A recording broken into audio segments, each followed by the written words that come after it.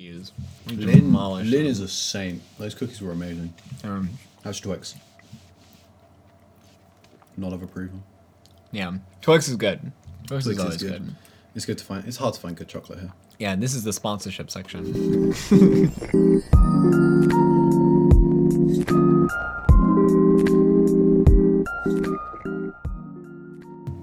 Welcome to Rules is Written. Welcome to Rules is Written. It's Wham Wham Wazzle. Still working on the catchphrase. The D&D podcast where we tell you the rules is written and how we interpret them. Yeah, which is now law.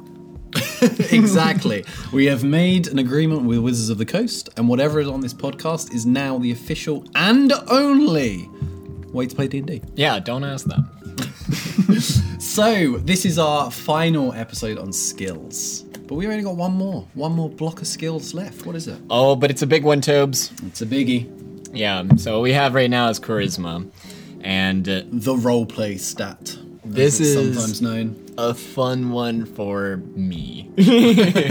Yeah, I think that like charisma is a good one, especially for players that like the roleplay aspect. I feel everyone has a proficiency in a charisma stat. Almost every character has a proficiency. A lot of people will choose to do that unless you're like a wizard. Even wizards, even if they have a low charisma, they'll be like, yeah, but I want to be an intimidating wizard. Oh, fair enough. I feel like people are just kind of drawn to having one of these. I think the big three is deception, intimidation, and persuasion. But we'll get through them all. Yeah. So the first one, what's a little preamble for charisma? A charisma check might arise when you... I'm quoting the book if that wasn't clear.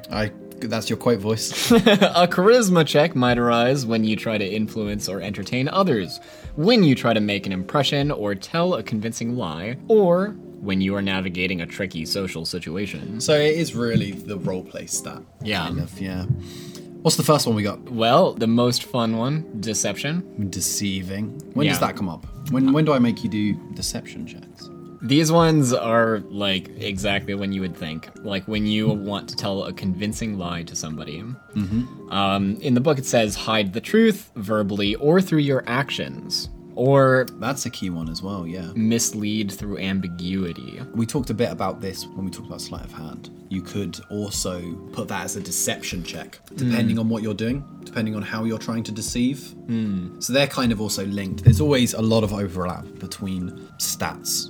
There's a big old gray area. With these stats, these skills, more so than others, what's like the hard and fast rule when using them against other or with other players? Like if I want to deceive another player into something, like, you know, I feel like the stereotype might be the rogue who has found a little bit something extra in the treasure trove and doesn't want to share it with everybody, right? Yeah. Would you ever have them roll deception to hide this thing? Or to, I think there's a few ways you can do it. Some play groups you can't use these checks against other people because it just leads to feels bad for some groups, which is entirely fair enough. I think the way I would do that specific scenario, to take that one, is because we use phones during our game to message me secret things. If I have a secret message I need to send to a player, we just text each other secret information, and players will text me secret information as well. So the rogue could message me information as I'm going through the loot table. I want to try and like pocket a little more, and then I would have them roll a deception check against others' passive perception. That would be probably the cleanest way to do it. Intuitive way to do it, maybe. So trying to figure out a way so that IRL, the other people don't know what they've done. If you can trust your players not to metagame, which is easier said than done. Yeah, like good luck. Yeah, I mean, we've had a rogue in our group, and she blurts out what she wants to do very loudly. Yeah. And I think our group treats it pretty well. They just won't know. It's very clear with that if they're metagaming or not. I think that's a very clear metagaming issue. Okay. So would deception only be involved for things that are knowingly hiding the truth and like knowingly leading to ambiguity and misleading somebody? Or can it also be for like if you are just avoiding the truth or like talking like a politician, you know? I think you could roleplay that. I think talking like a politician is part of the roleplay fun. Yeah. Being like, I haven't maybe never seen that particular ring before. Yeah, but we all hate the dwarves. Right? That's a little 2020 humor. So yeah, I think when it goes from bending the truth to outright deception is when I'll be like, okay, I think you need to roll a deception check now. Right. Roll that against their insight. You can also, if you really want to focus on your characters, you can also roll off deception against insight between your party members. So that's interesting. So you roll against their insight, not against their other charisma traits or anything like that. Like with the other. Yeah, I mean, insight is literally finding out if people are lying. Yeah. If people are lying. So that's a pretty cut and dry one. Okay. The next one we have is intimidation. That's the barbarian stat. Yeah. The barbarian stat, the warlock stat. In the picture in the player's handbook, it has a picture of what looks like a very gruff man holding the helmet down of a poor city guard and just berating him. Kids these days. Yeah. What does Waterdeep come to? Yeah, so in the rules is written, intimidation is when you attempt to influence somebody through over threats, hostile actions, and physical violence. Physical violence. Interesting. So Yeah. you can do an attack that's Well, it's threats of physical violence, isn't it? through threats, comma, hostile actions, comma, and physical violence. Yeah. Oh yeah, I have used it like that, I guess. If you hit somebody scarily. if you've got a load of kobolds that are trying to like steal all your food, your scraps while you're camping, and you just like smash one of them into the ground, you can turn to the others and say, roll intimidation check to run away from me. Yeah. Leave my jerky alone. So I guess if you choose to do something in a scary way. Yeah, it's something you have to preface. Because otherwise, roll initiative, right? Yeah. Yeah. You're level 14 barbarian against 3 kobolds. Yes. Yeah, that feels like a way that you might try to avoid combat altogether. Yeah, definitely. It is at its core. But it can backfire. If you're trying to intimidate someone can take it as a slight or a challenge or something like that. And you can end up instigating combat. Is instigating the right word? Yeah. Initiating. Both. Yeah. Okay. Yeah. You look so disappointed in me. This is a D&D podcast, not a grammar podcast. I'm going to put that in the description of every episode. Yeah, fight us in the comments. So intimidation, I think that is a real tough one to do against other players. Oh yeah, man, I can imagine what that would be like trying Have to... you had any experience with it? No, well, in the few games that I've DM'd, I went over like the just hard and fast rule. You can't roll anything against another player.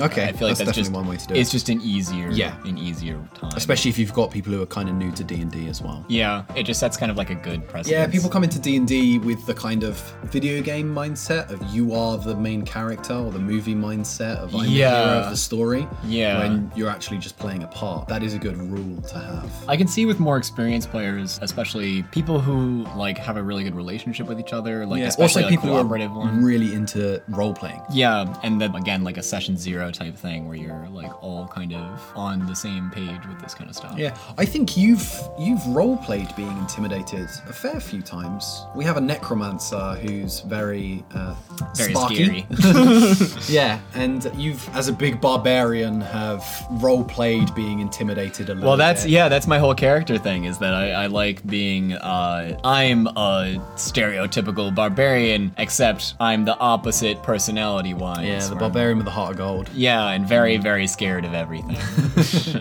So, I mean, yeah, that's just good role playing, really. And it's cool. Can you have an enemy who intimidates you through like a skill check, not like an ability? Not really through a skill check.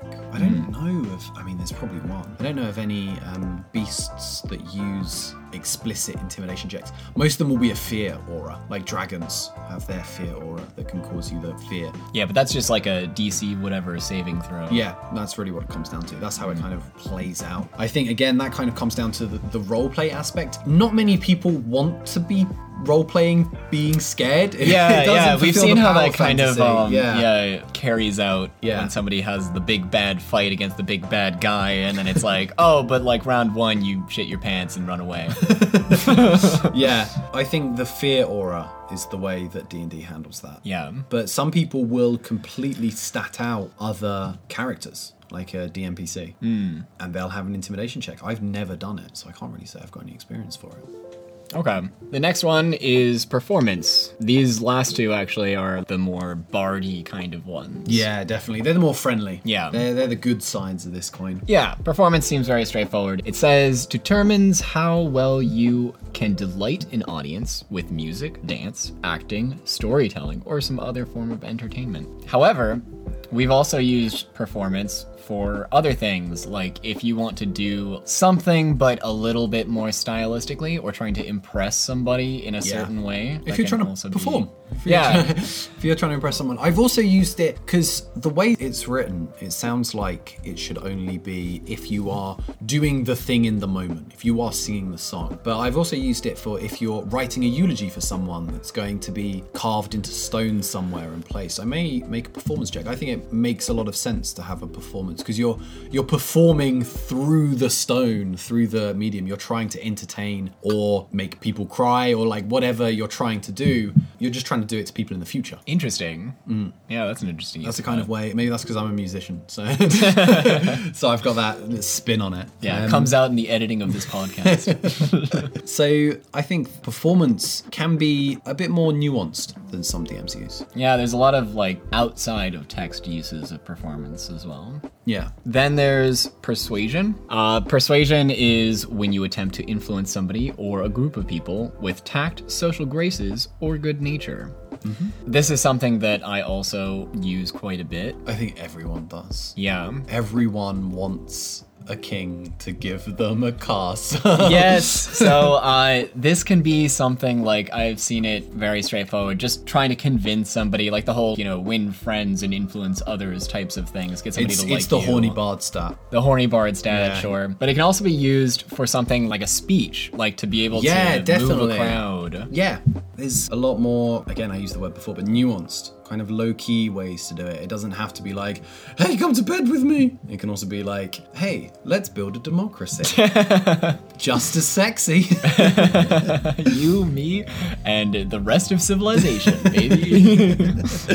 Yeah, so what else does it have in the book for? Well, before we move on, actually, I wanted to kind of also touch on the fact that since these are all very roleplay heavy abilities, they're markedly different from the other skill checks that you'll use. Everything else, like especially the kind of investigation type of skill checks that are always rolled, or something where you're trying to like figure something out or discover something, these can much more involve the player actually doing something. Role-playing. Yeah. Yeah. So what would you do in different circumstances because different people have different ways of role-playing and like different ways of trying to do this. Some people might just want to say, I want to persuade them of this. Other people might say exactly what they would say in character, and some people might actually even do performance. Some people have brought instruments to do different performances. That's always fun. Play hot cross buns for a crowd of, of villagers.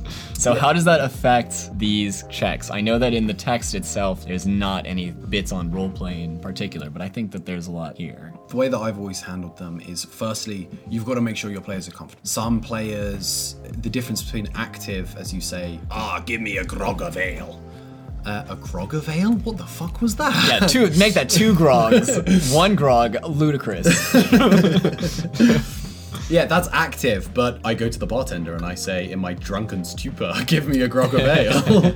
That's passive. You've got to make sure that your players are comfortable with how they're doing it. Some people like to have that barrier up, and there's totally nothing wrong with that. This is kind of area to escape from the shit times that is 2020. Yes. Some people just prefer to be a passive kind of player, and that's totally okay. I encourage active players, and I think when you are in a group with a lot of other active players, people come out of their shells. You always make sure that they know that it's perfectly okay to just be a kind of passive role player, and some people use passive as like a dirty word, like you're not participating enough, but fuck that noise. Yeah. So I prefer to have active players. Both are okay. If someone wants to stand up and actually give the speech, I'll give inspiration dice for that, because I mean that's just extra stuff. If someone's gone that extra mile, then awesome, cool. I'd also try and balance it out with the more introverted players. Obviously, don't just have one person getting all the inspiration dice just because they are the loudest person. Yeah, in the be room. relative to their like own comfort zones. Yeah, and stuff. definitely. If they're a really quiet person, you've got a really quiet person in your group, and they stand up and they do a little bit of active role playing in the moment. Fuck yeah, have a fucking D10 inspiration dice. I use different inspiration dice. In the rules, it's only D6s, but Yeah. I give out all kinds of inspiration dice. I think that's pretty important. Again, as we've said a million times, D&D is a feels good game. Do what feels good. Also, I think that how you describe what you're doing might change how difficult the goal is to achieve. Oh right? yeah, definitely. A kind of simple example is if you come in covered in blood, stinking of shit from your adventurer, and you try and like chat up the barmaid, it's going to be a little harder than if you go clean off, put on some nice clothes, go and talk eloquently. If you role play yourself being drunk and loud, then people aren't going to be as open to your persuasion, your propositions. Like maybe you want to get a load of mercenaries to join you on your next adventure. Yeah. If you're absolutely wasted and falling under the table, they're not going to respect you. They're not going to listen to you as much as they might if you just have a calm sit down. And sometimes that's cool. Sometimes that's fun. That's fun. You don't have to min-max the whole thing. You can just have a stupid time and it's great. Yeah, we're all here for having stupid times together. Exactly. So, the spellcasting ability is of bards, paladins, weirdly, sorcerers, and warlocks. It's got the most spellcasters tied to it. I think that's the weirdest bit, though, right? Like, if I was going to be like, I Bards want to makes play, total sense. I want to play some fantasy game where I want to like cast a bunch of spells and be a magic kind of guy. I'm not thinking of the charismatic, super, sociable. Well, charisma, and this is an important thing, charisma isn't just your social stat. I think it's how you interact with other beings. How savvy you are in almost every interaction. In the same way that it's got persuasion and intimidation under its umbrella. So kind of like your EQ. Yeah, basically. So bards, I mean, that's obvious. They're like, I think that's a pretty good fit. Paladins, I think you can cut it with how on good terms they are with their god. So it's like a relationship stat for them. Yeah. Warlocks, that also makes sense. Sorcerers is the one thing I don't, because sorcerers are flavored as they have this intrinsic power. They're born with magic for the most part. Yeah, they don't have to convince anybody that they have magic. Yeah, I'm not sure why sorcerers have charisma. That always felt a bit weird to me. Yeah, Wizards of the Coast. Wisdom, maybe? We have a question for you. Yeah, write us back. You can find us at Gary Gygax, where you at? gmailhot.co.eu. We don't have a domain yet. But yeah, that's pretty much all the skills check. The last thing we'll tack on at the end is saving throws, because it's next in the book. Oh, we still have some other checks, though, that we can go through. Oh, there's charisma, yeah. Yeah, so there's, with the other charisma checks, you can have something like finding the best person to talk to for news, rumors, and gossip, and blending into a crowd to get the sense of key topics of conversation. Those are also kind of weird things to throw in there. I guess the gossip the first one you could have as investigation. would or seem even like insight. it, right? Like trying to find who's the best person to talk to. Actually talking to them sounds like the charisma stat, but finding them sounds like, I suppose you could cut it like, oh, you want to find out news about the castle? Maybe you're looking for someone who has the castle's insignia, and that would be a social thing to know, I guess, like being in the know. Okay, so like Maybe. gossip knowledge. Like I guess, I still don't like it though. yeah, social knowledge. I guess that's the way to spin it. Yeah, but I think those two could probably fall into another skill check, to be honest. And then blend into a crowd. That also sounds like kind of a stealth thing. Well, it's got the second bit, hasn't it? Blend Yeah. into a crowd to find gossip. I don't think it's to hide. Yeah. But it really depends on your intention. To find gossip as well. But then even that might just be perception, right? Like listening you for... could cut that, yeah. I think also, if you're coming to a point where you're in a tavern and it's like, I roll to find gossip, I think you've reached some dead ends in your plot threads. Oh, we are guilty of that. Yeah. So maybe have the drunken sailor come up and say, have you heard about the Lich? Yes. Have you heard about the latest plot line? Oh, it's not too far. Just down the road, my turnips. They have some kind of turnip lich.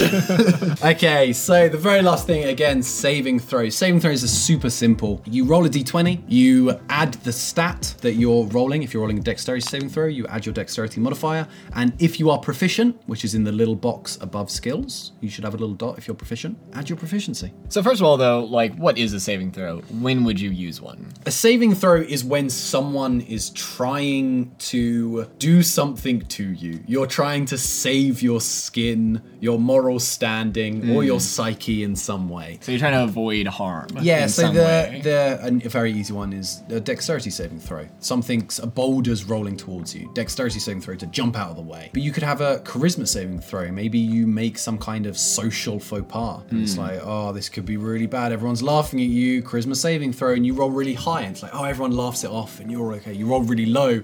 Oh, and you also don't have any trousers on. Oh, you forgot your pants today, and your test is due.